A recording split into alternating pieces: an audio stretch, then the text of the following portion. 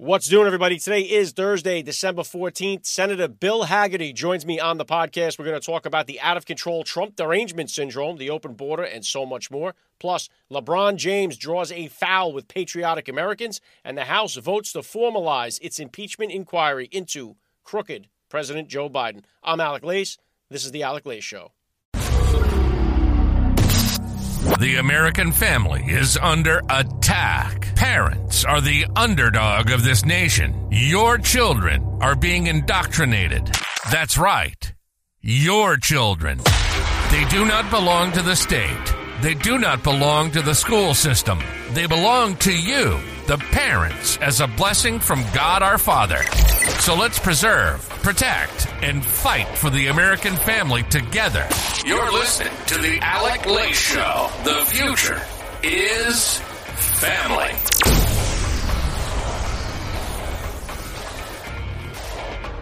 Welcome, everybody, to the Alec Lace Show. I'm happy and honored, as always, to be here with you guys. Thank you for tuning in. If you're watching the broadcast live here on Rumble, please hit that share button. Get down there, tap the like, follow the channel, leave a comment, get involved any way that you can. I know that a lot of you guys were tuned in on Tuesday's podcast. I was here with Congressman Brian Babin. We had a little bit of an interruption there. Rumble went down, as it constantly seems to be doing right now with all these hackers or what have you that are trying to take Rumble down, the platform that is allowing free speech. We're seeing the blowback against Rumble, against X with Elon Musk. So I know there was a little bit of an interruption. You can go back and watch the full episode here on Rumble if you flip it back, if you missed out on any of it. With Brian Babin, we talked to the congressman. We talked all about his new law to try to outlaw birthright citizenship for illegal aliens. So great conversation. If you missed it, you can catch the full entire episode from Tuesday on Apple Podcast or Spotify. As again, I said, we ran into a little bit of a problem there. Hopefully the servers all stay up. Today, I have Senator Bill Hagerty of Tennessee joining me here on the podcast. He just wrote an amazing op-ed in the Washington Times. I highly recommend you check it out. We're going to talk about that and so much more. But one of the things I wanted to touch on before I brought the senator on was this LeBron James was trending the other day because, you know, we're still seeing this continuation of disrespecting the national anthem. We know it was big in 2020, which ended up, let's be honest here, they were all doing it with the Black Lives Matter shirts. They were all the leagues were all on board. They allowed this. They thought this was a great thing. Oh, we're speaking up. And the whole thing turned out to be, number one, fraudulent because of the cases that they were doing it for. Number one, George Floyd, the whole thing was a farce, right? The guy died of a drug overdose. That's the facts. And all these other incidents, they make it sound like, oh, you can't walk around while you're black in America. You'll be shot for no reason. All false lies based on nothing other than just pure racism. And so the Black Lives Matter people bilked all of these Americans out of their money. They took all their money and they ran right to the hills, bought mansions, didn't help a single black community whatsoever with the money. They got rich and fat in their purse while everybody else was thinking they were doing the right thing. Everybody virtue signaled. LeBron James was no different. Obviously, Colin Kaepernick was the one that led the charge with the kneeling for the flag. And of course, LeBron James now, you know, it was a tragic, I don't want to say tragic because his son is okay now, but it was a sad thing that happened to his son that had a cardiac arrest while he was practicing with the team or playing with the team at USC. He, you know, who knows if he was ever going to play another game again. This is his first game playing since he had that heart attack. So LeBron James obviously coming to the ring. The story is about his son, Bronny. The kid's coming back from having a heart attack. It's a great feel-good story to see him back on the court. Obviously, it's a big emotional day for LeBron James and his family to see him back out there playing basketball. But what becomes the headline now? The main headline becomes LeBron James disrespecting the national anthem. And here's the video here of him walking into the arena while the national anthem is being sung. And he's totally not paying attention. He sits down. He has his hat on, shows zero respect for the flag, for the national anthem. So, of course, this pisses off a lot of patriots, myself included. You don't like to see the national anthem being disrespected like this. And LeBron James, the fact, too, he's walking in with his daughter to his son's game. He's disrespecting, number one, his son.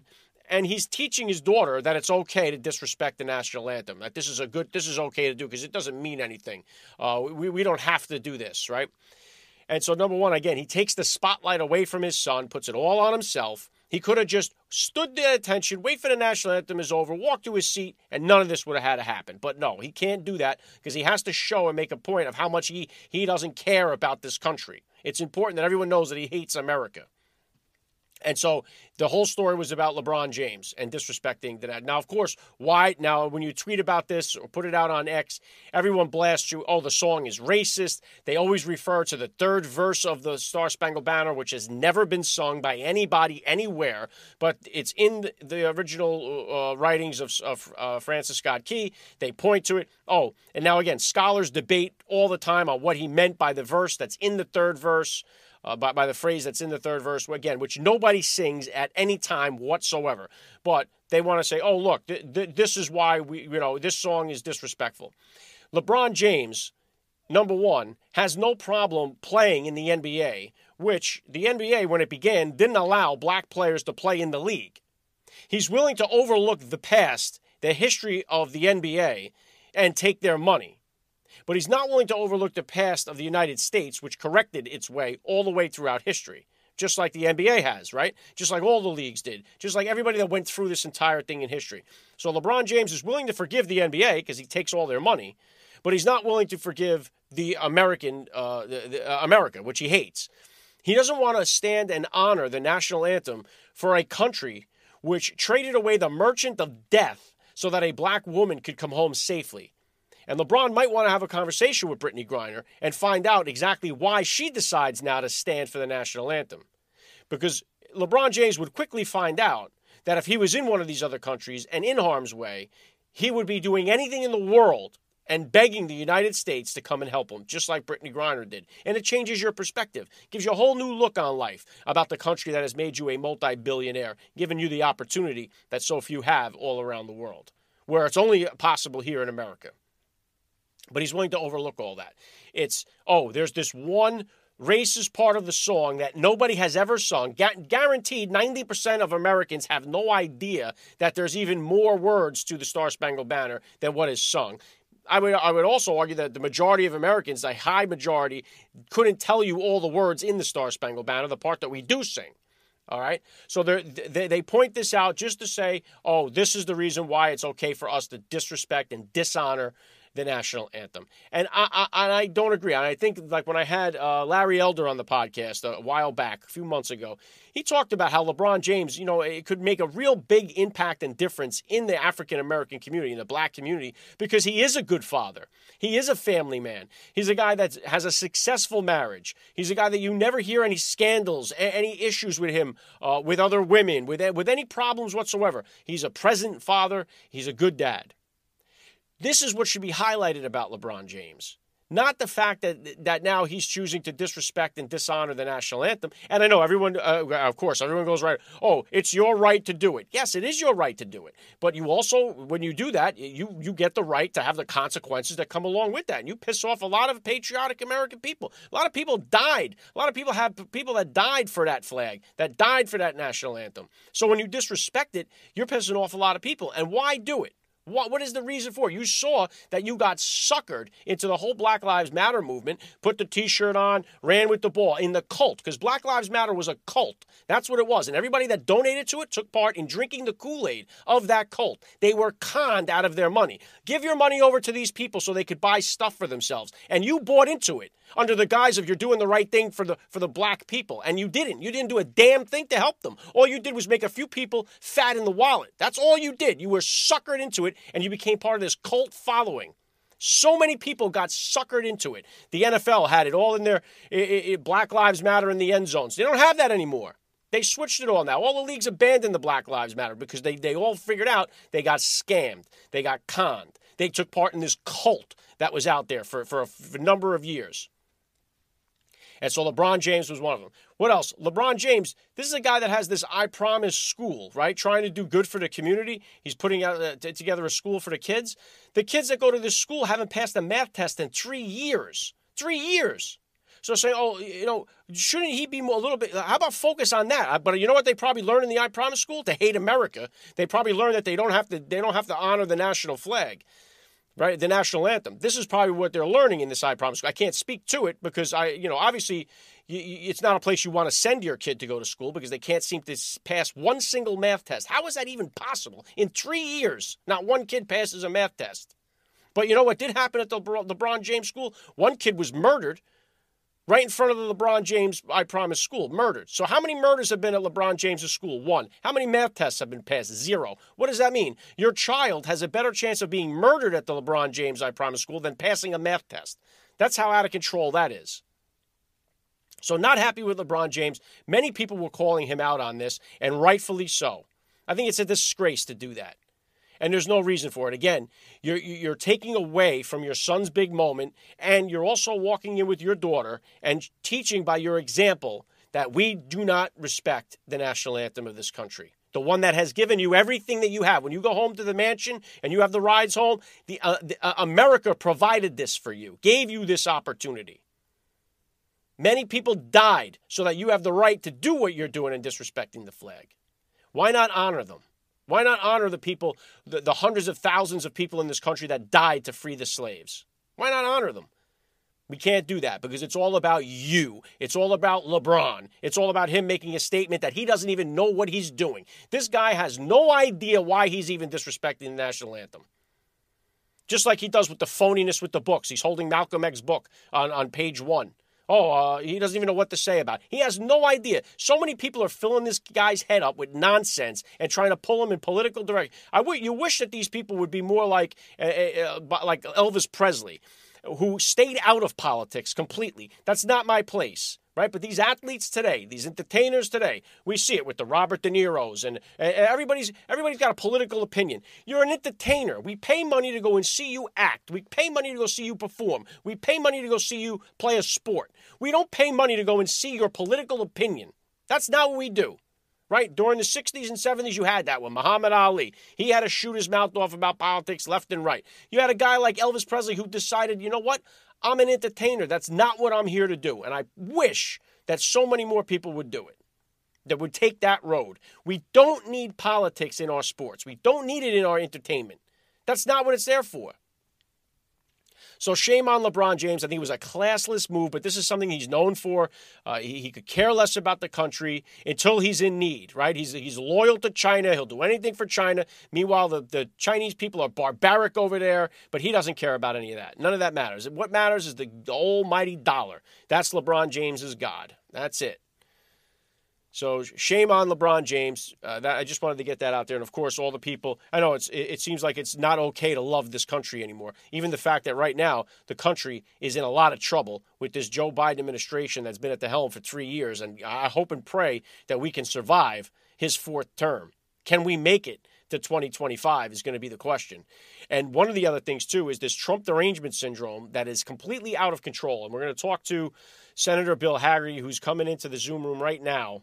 And Senator Hagerty has got a new op-ed out today in the Washington Times. I highly recommend you read it. I'm going to link it down below on Rumble here. I'll also put it on whatever you're watching, Apple or Spotify. I'll put the link to his op-ed down below. But I also wanted to share this to you because this Trump derangement syndrome is so out of control. And I had one of my friends, I'll put this on the board, who texted me the other day asking what in the world is going on with people. And this was the post that they put on Facebook. I believe those people who vote Trump for a 2nd term actually believe they will be immune from his dictatorial, autocratic behavior that he is actually preaching out loud. We need to take him for his word. So for those of you who vote for him, don't be surprised when he comes after you. We all know the only person he cares about is himself, right? And my friend sent this to me and commented, this is from a friend whom I grew up with in New York City. He's been in Florida for 30 years. It burns me that people, educated people, think this way. Am I missing something? We are dying under Democratic rule, and he's not the only one that thinks everything is okay. And this is the type of, rational people are wondering, you see educated people, people you know your whole life. It's just kind of like the way we went through with the pandemic. It's very similar to that. You saw rational thinking people act absolutely out of their minds during the pandemic. Same thing with Donald Trump. People you know in your whole life, all of a sudden, they are enraged by Donald Trump. The very fact that you even mention his name drives them crazy. They start seething, foaming at the mouth. And it is mind-boggling how this Trump derangement syndrome got so out of hand, and it affects so many people. I mean, we see it constantly. So Senator Bill Hagerty wrote an op-ed about this, so I highly recommend. We're going to touch on that. We'll touch on the open border and so many more. Israel-Hamas war, quite a few things. Anything to ask the senator, anything you'd like to know, hit it down in the comments down below or hit the live chat. Let's get some discussion going. Let me know what you think about the interview here. And let's bring on Senator Bill Hagerty of Tennessee. Do this here. All right, joining me now, Senator Bill Hagerty. Welcome to the Alec Lay Show. It's great to be with you, Alec. Thank you for hosting today. Well, it's an honor to have you here. You know, just Tuesday on the podcast here, I was talking about how so many people on the left would rather see the whole world explode rather than see Donald Trump get back into the White House. They'd rather nuclear holocaust take place than ever see him back. And you put this beautifully in the op-ed you had in the Washington Times on Tuesday, where Liz Cheney and others, you say, have a pathological hatred of Trump, and she would rather cede power to the Democrats than elect Trump. Those are her words, not mine. Right. And it's just, I think that's just indicative. The position that she's adopted is indicative of a permanent class here in Washington that don't like the disruptive nature of Donald Trump. He upended their world. They didn't believe it could happen. He's proven time and again that things could be done differently, more effectively, and deliver real results. No one thought the Abraham Accords could work. They did. No one thought that we'd be able to turn the United States of America into a net energy exporter. We did. If you think about the fact that our economy, our GDP was growing at twice the rate of any other major economy in the world under his presidency, we did that. The magic wand that Obama talked about, well, Trump had it. So, it's just amazing to see when someone comes in and deploys, solid, sound business principles, thinks like a business person, negotiates like a business person, and keeps America's interest at the fore. The results can be dramatically positive for the country. And I think that really did upend a lot of the institutional class here that continues to sort of move along at incremental pace here in Washington. And they didn't like the approach that Trump took. It was too disruptive for them.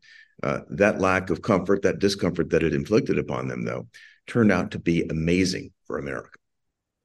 Yeah, and the thing is, too, it's the people that we need to see the results. And it's like they're so focused on his character. And here you write in the piece, most Americans who have to worry about the declining wages, gas prices, surging violent crime, and fentanyl overdoses don't have the luxury of ignoring what the president actually does and how it affects their lives. They can't afford to focus on tweets and trivialities instead of safety and prosperity. So when it comes down to the people of America, his policies helped all of us right here. They helped us in the purse. They helped us at the pump. But now it's like they're so focused on the hatred of him. They're blinded by the fact that what this guy did got results. And now we've seen what Biden has done the last 3 years, and it's been detrimental to so many families in America. Yet they're still saying, oh, we'd still rather have this and live in this chaos than go back to President Trump. This is Biden's dystopia that we're talking about. And the media spin it time and again, Alec, as though there's nothing wrong. There's nothing to see here. And they continue to focus on Donald Trump. And again, creating this boogeyman that frankly doesn't exist. I worked in his administration. We were succeeding every single day, advancing America's interest around the world. Our allies were stronger for it. Certainly our economy and our nation was stronger for it. And what we've seen is Joe Biden come in and essentially dismantle our strength all around the globe. He started on day one of his administration when he came in and collapsed our southern border, decided to wage war on the American energy industry, and with a bunch of executive orders, took all federal lands off the map for drilling here. That's a quarter of our capacity, made it next to impossible to get new permits. Every message that he sent to the marketplace had the net result of increasing the price of energy all around the world. Vladimir Putin benefited from that dramatically. He's now selling more oil. Putin is selling more oil today. He sold more oil in 2022 than he did in 2021 at a $60 a barrel price cap. His economy thrives at $60 a barrel. Trump would have never allowed this to happen. Frankly, we wouldn't have been in this situation because Afghanistan wouldn't have fallen. All of the things that have happened under the Biden administration that precipitated the Ukraine war would definitely not be happening under President Trump. Likewise, Middle East, Iran. We implemented the maximum pressure campaign there. We had their foreign reserve coffers down to below $8 billion by 2020. I was involved in imposing the sanctions that made that happen. I got the Japanese to stop buying Iranian crude when I served as U.S. ambassador to Japan under President Trump. It worked. Iran was going broke. Hamas and Hezbollah were widely reported as being broke. As soon as Joe Biden comes in and starts trying to appease Iran and get them to come back into this failed Iran deal, the money starts flowing. We see the 11-day war coming out of Gaza in May of 2021. It's all very predictable. Biden seems to take the wrong move every single time, and he's creating, havoc all over the globe for us. Yeah, and meanwhile, like you said, they keep disguising it in the media and on social media as if everything is looking good, all foreign and domestic, and it's all falling apart. There's never been a more clear, answer to the question of, are you better off now than you were 4 years ago? When you look at everything, every aspect of your life, just here in the country and then abroad, there's no way you could say we're in a better place now than we were than when Trump was in there. So, and I want to focus on, obviously, one of these things, obviously the open border is crushing. I do recall, Senator, when Donald Trump was president, Time Magazine put a cover out of him, which was false, standing over a little girl who was crying, saying Trump's separating people at the border. Kids are being left alone at the border. And it was all nonsense. Now you're having unaccompanied minors coming at an alarming rate through the border here. And I know you're on board here with rewriting the Health and Human Services policy. But right now you've got tons of unaccompanied children coming across, sexually being abused, put into human trafficking, and it's an epidemic now. It totally is, Alec. And I love the way you phrase it. Are you better off now than you were 4 years ago? That's true on every dimension. You're absolutely right. And if you look at our border, it's an absolute humanitarian crisis. They tried to complain about Trump's non-humanitarian or inhumane treatment of people at the border, separating folks. Look, a lot of these cartels are using children just as a ticket to get into America. Many of them are not the children of the people that they're coming across the border with. They're using these children. And we need to stop that. Many of the photos that were shown during the Trump administration were Obama-era photos.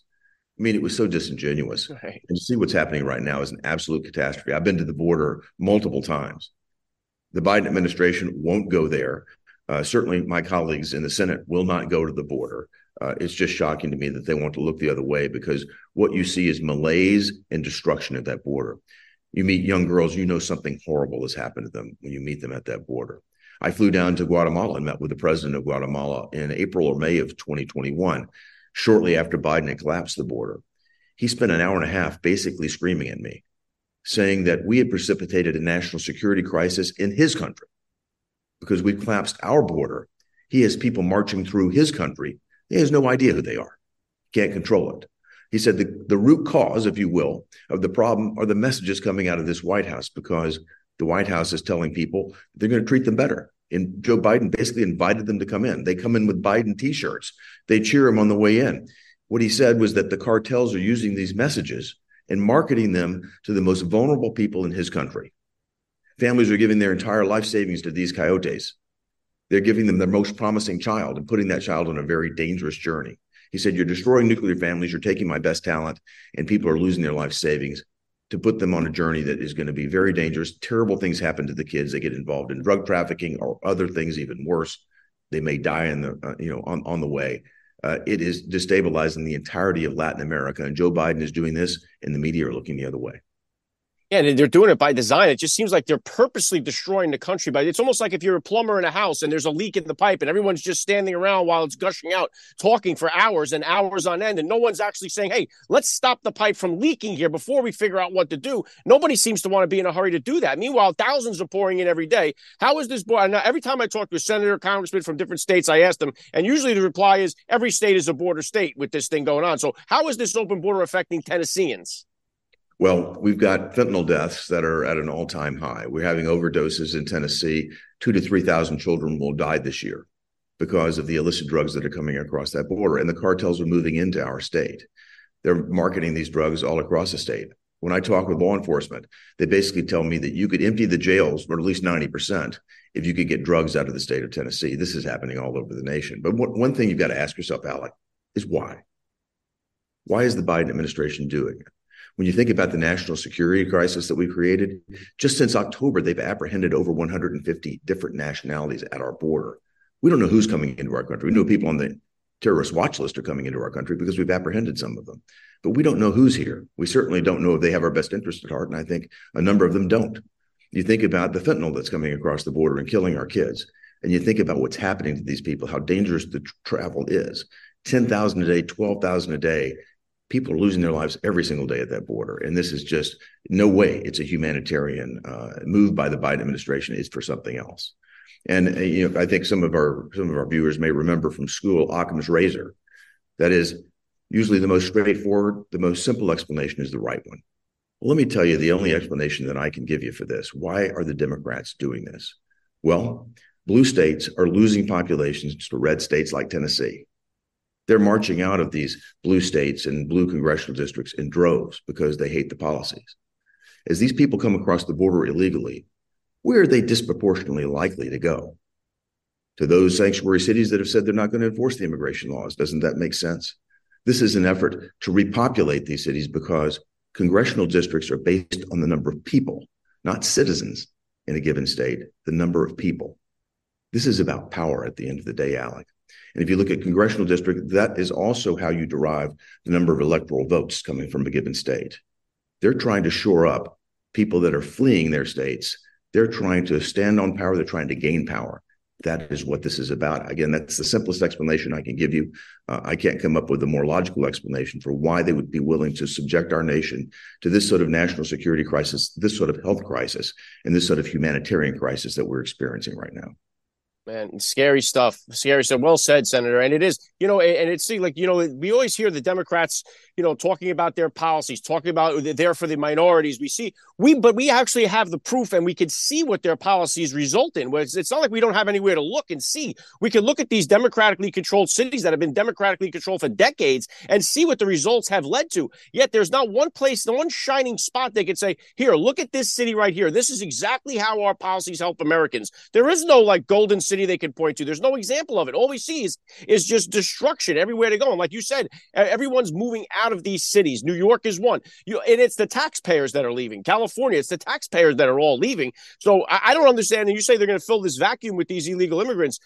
I still don't see how that helps them sustain these cities over a long period of time when you don't have anybody coming in that's actually paying the taxes. It just seems like, and now you see the mayors of these cities like Chicago with Johnson, New York with Adams. They're like, I don't know what to do. They want to do anything with these illegal immigrants other than tell Joe Biden to close the border. They want to try everything else other than say, hey, maybe that's the problem. And it's so hard to comprehend. I know they're choking on their own solution here. These mayors are feeling the immediate brunt of it. These cities, if you look at the crime rates in these cities, Washington, D.C., where I am right now, crime is through the roof here. And what's the response? The city wants to lower the penalties on major felonies.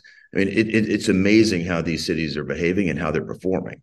And what people are doing, those who can, and I think you hit the nail on the head, Alec, those who can leave.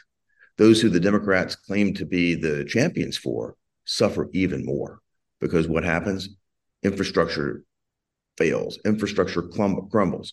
The police are completely demotivated. You've got these DAs that have been funded by the Open Society, whatever George Soros's group is called, that are coming in and basically not prosecuting crime. It's demoralizing the police. It's basically creating havoc in all of these cities. Crime is through the roof. And those who can are leaving. Those that can't are suffering. And that's what the Biden administration can take credit for. Yeah, you're talking about the crime going on in Washington, D.C. The car thefts are so bad, they're stealing the Secret Service cars. These guys. That's out of control. Chicago, same thing. Yet the mayor of Chicago is blaming the auto industry. Oh, it's your fault. The manufacturer, they're suing the car companies for making it too easy to steal the cars instead of locking up the criminals. Let me shift gears here, Senator, if I could, because another thing I just want to get to here is the Israel-Hamas war that's going on. And the reaction to this has been really another thing that's crazy. Obviously, we've seen with these Ivy League schools that are all on board with being able to be pro-Hamas and call for the death of Israel. But I just think the coverage of these two things, we just saw Zelensky in town here begging for more money. He needs us to fill up the coffers. Don't even worry about paying for anything else. Don't fix your roads. Give us all the money that you have. And so the way that this is covered, if you could contrast these two, the way that we're seeing it, Israel-Hamas war and the Ukraine-Russia war, do you notice a big difference in the coverage of these two? Listen, you've got an amazing situation that's unfolding here with Hamas and Israel. And we're not treating Ukraine the same way. You've got the Democrats saying we got to put conditions on any aid that goes into Israel. Well, they're coming to us and basically saying, we want you to pass this massive blank check package to Ukraine, give them anything that they want with no checks and balances on it, or at least not that we've been able to see and discern. We can't even get them to tell us clearly what military equipment has arrived there yet they continue to come back to the well. I think that President Zelensky got a pretty clear message yesterday from Republicans, though. This overall bill that has, Israel aid in it, it's got Ukraine aid in it, it's got aid for the Asia Pacific in it in terms of national security. That's what they're billing it. None of this is as important and critical to us as the national security of our own nation. And until we deal with the crisis at our southern border, that national security crisis is the gravest national security crisis facing America. We're going to deal with that before we find ourselves focusing on other nations. Zelensky left here, I think, fairly disappointed because it was very clear that we're focused on addressing our own domestic national security crisis first. And I think he understood it. Probably not what he wanted to hear. I can tell you it's not what Chuck Schumer wanted to hear, but that's the message that came through loud and clear.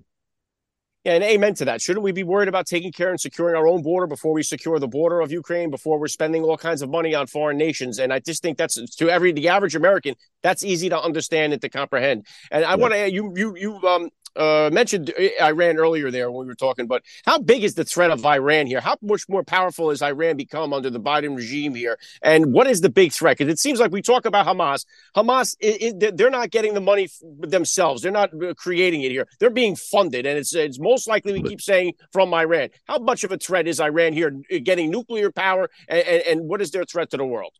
So I got to take you back in time on this one, Alec, to put it into context. You remember back at the end of the Obama administration, the pallets of cash that were delivered to Iran. This was all in an effort to appease them and to get them to come into this failed nuclear agreement. The Israelis proved that the Iranians never abided by the agreement. Jack Lew, who is now going to be the ambassador of the United States to Israel, what an insult. He was out touting this agreement as one that would allow us to have very invasive inspections of the nuclear program there in Iran. Absolutely untrue. Iran continued their nuclear program. What we did was deliver more cash to them. And what happened there, we had, a very unsettled situation in the Middle East, 2014, 2015, going into the end of the Obama administration. President Trump comes in, tears up that deal, and implements the maximum pressure campaign. What does that mean? It means people like me, I was serving as U.S. ambassador to Japan. I had to go to the prime minister of Japan and say, you've got a choice. You can deal with Iran. You can deal with America, but you cannot deal with us both. You have to stop buying Iranian crude oil. The prime minister reminded me that Japan had fought a world war over access to energy.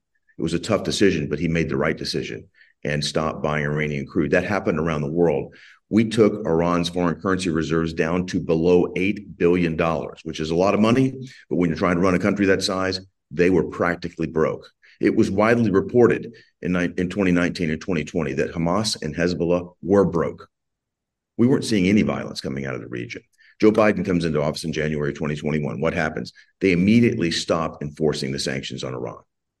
By May of 2021, we have the 11-day war coming out of Gaza into Israel. Now what you've seen is Iran funding its proxies, Hamas, Hezbollah, the Houthis, launching rockets all over the region, destabilizing the region. This is all Iranian proxies. And if you look at what the technology is, it's Iranian technology, it's Iranian know-how, and it's Iranian funding that's behind all of this. Again, Joe Biden finds himself on both sides of the war. And we're sending aid into Gaza right now. The Secretary of State, under direct questioning from me, could not tell me whether the aid that we've sent might have been diverted by Hamas and used against Israel in the October 7th attack. Couldn't tell me. The Trump administration stopped all aid going into Gaza because they knew Hamas was skimming that aid. Every dollar that goes into Gaza is taxed, it's redirected, it's diverted by Hamas.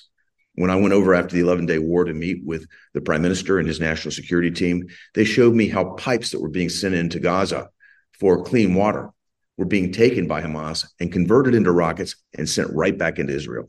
That's what's happening. And the United States finds itself yet again funding both sides of the war in the Middle East, just like with the increase in energy prices, we've essentially funded both sides of the war in Ukraine. Yeah, and they control, obviously, the flow of the supplies that are coming in. These are the people that were voted and elected to be the representatives of Palestine. So they're controlling all the supplies over there. And to think that the humanitarian aid is all going where it's supposed to go, I think would be completely naive to believe that. And it's just, you're right. It just seems like the entire region now, I wish we could get back to it, but it's another one of these things, just like the border. It seems like they're doing it on purpose and on design. And I can't comprehend why they hate, number one, America so much. And number two, why would they allow Iran to gain this much power war again. It's so frustrating to see. And let me just real quick before I get you out of here, I want to switch real quick to the Bidenomics, because we were hearing about the Bidenomics. We constantly see him touting about it on social media. A little bit more quiet about it lately, but he's still putting out those tweets. I always phrase it as Bidenomics in the tweets looks a lot different than Bidenomics in the streets, because families are really struggling out here. How is the Bidenomics and Biden inflation affecting Tennesseans, especially this Christmas time, this Christmas season? Well, Alec, I love the way you just phrased it there. Bidenomics in the tweets is a lot different from the way it is in the streets. It's certainly a lot different from the way it is in Tennessee, because Tennesseans have seen inflation erode their earnings. Inflation has grown much more than their wages have grown. So Tennesseans are poorer today than they were before Joe Biden took office. And if you think about the Tennesseans, we build things in Tennessee. We manufacture things in Tennessee. The cost of a number of things, if we can get them, have gone through the roof. Joe Biden has had a material impact on destabilizing a lot of the transit costs across America. Tennessee is a big transit state, a big logistics state. You think about it, FedEx is headquartered there. We have UPS headquartered just north of us in Kentucky. We have trucking is a huge industry in our state, rail, water, all there. And transit costs have gone through the roof because energy costs have gone through the roof. Joe Biden is responsible for all of this because he's waged war on domestic energy. And if you think about it from a Tennessean's perspective, we're worse off today, going back to what you asked, than we were 4 years ago, without a doubt. That's Bidenomics. Yeah, well said, Senator. And so take me in here. Obviously, we're coming at the end of the year. We're right around the corner. It comes up quick, just a few weeks away. What are the goals here for the U.S. Senate? What are you guys looking to accomplish right out of the gate, 2024? What can we look forward to? Well, what I'm hoping to accomplish first and foremost is to take the Senate back in 2024. I'm working very hard to do that. Where I'm focused right now is our ground game in the battleground states that matter. If you look at it, Democrats, well, every 2 years, a third of the Senate comes up. There are 100 of us, a third of us come up every 2 years. This time, Democrats have to defend 23 seats in the 2024 elections. That's going to spread the resources thin. 3 of those Democrats are holding seats in red states. Joe Manchin's already seen the writing on the wall. He's not going to run again. We will take West Virginia. That brings us back. We're 49-51 right now. That'll bring us to 50-50. We need to win either Montana or Ohio, both, again, red states. We need to win one of those to get control. I think we have a very good shot at winning both of those and taking it further in other states, particularly given the dissatisfaction that the American public feels with Joe Biden and the Democrats. I'm going to work very, very hard to make sure that we're playing according to the set of ground rules that are in place, even though we may not like them, that we're going to be out there, pushing people to vote early, pushing people to vote absentee, using every mechanism possible to actually get our highest propensity voters banked early, so we can then focus our messaging and our campaign on lower propensity voters that we really need to get to the polls. That's going to be my aim. I'm optimistic that 2024 is going to see a big turnaround in the United States Senate. I hope so. We're still licking our chops here from November this year, which was a big disappointment. So hopefully, I'll do my part. When I see Santa, I'll ask him, give us the Senate in 2024. Thank you, Senator Bill Hagerty, it's been an honor to have you here. I'd love to have you back anytime. Thanks for giving me a few minutes of your time today on the Alec Show. Merry Christmas to you and all of our viewers. Merry Christmas. All right. Honored to have Senator Bill Hagerty join me on the podcast here. What you guys think about the conversation? Hit me down on the live chat. Leave a comment down below. And while you're down there, hit the like button and follow the channel here on Rumble if that's where you're watching. Don't forget to share the broadcast with as many people as possible. Senator Hagerty, I couldn't agree with him more there at the beginning, what we were talking about with the Trump derangement syndrome. I just think it's just so sad to see. And some people, like obviously Liz Cheney, they got it real bad case. Like my brother used to say this, like, I think that if Osama bin Laden was to run for president today against Trump, he would win. Or most Democrats would be voting for him. And it just seems like that's how bad it is. Like, people would rather see this entire country burn to the ground before they would let Donald Trump become president again. And it's just crazy what has happened to people. So obviously we're in a dangerous time here in America. We are heading for, I think, a disaster in 2024. Hopefully we can avert it. It just seems like if Trump loses, we're done and finished. With 4 years more of this Democratic rule will definitely torpedo this country for good. And Trump winning is going to ignite the left to do some god-awful things. We've seen what they were capable of, or just the tip of the iceberg the last time he won. On his inauguration day, they were burning Washington, D.C. to the ground back in 2016. Or 2017 when he was inaugurated. All right, so the House has now voted. Last thing I'll hit you guys with here. The House has voted to formalize the impeachment inquiry into Joe Biden. Again, good step in the right direction here. Too little, too late as far as I'm concerned. We should have been moving on this a long time ago. But now they're going to force the White House to comply with their investigation. They voted 221 to 212 was the vote in the House, which was great to see. Finally seeing some unity behind something. That's every single Republican voted yes. And all Democrats that were present at the time voted no. Now, the media, of course, is running cover for this. Oh, they're just doing this because Trump is telling them to do it. Oh, there's nothing there. They're just making this stuff up. This guy has been in Washington, D.C. politics for 50 years, okay? 5 decades this guy has been in there. He's been caught with lie after lie after lie. Proven lies. It's not like you could suggest, well, maybe he's lying. Proven lies. This is the reason why this guy had to drop out from running for president back in the 80s or 90s, right? He wasn't able to do it because he got caught with some plagiarism. Another thing on the left, right? So the media runs cover for this like, oh, they're just doing this because they're getting back. Well, first of all, that is a part of it as well. And this is what they opened. It was a can of worms by doing this to President Donald Trump. This is what they started. They're the ones that they impeached Donald Trump over nothing. And they all knew there was nothing there, but they did it anyway. So now it's coming out. Biden looks like he's with corruption up to his ears. And so it's like the movie Training Day. It's not what you know, it's what you can prove. Can the Republicans prove beyond a shadow of a doubt that Joe Biden was involved and profited from Hunter Biden's business dealings? Can they prove it?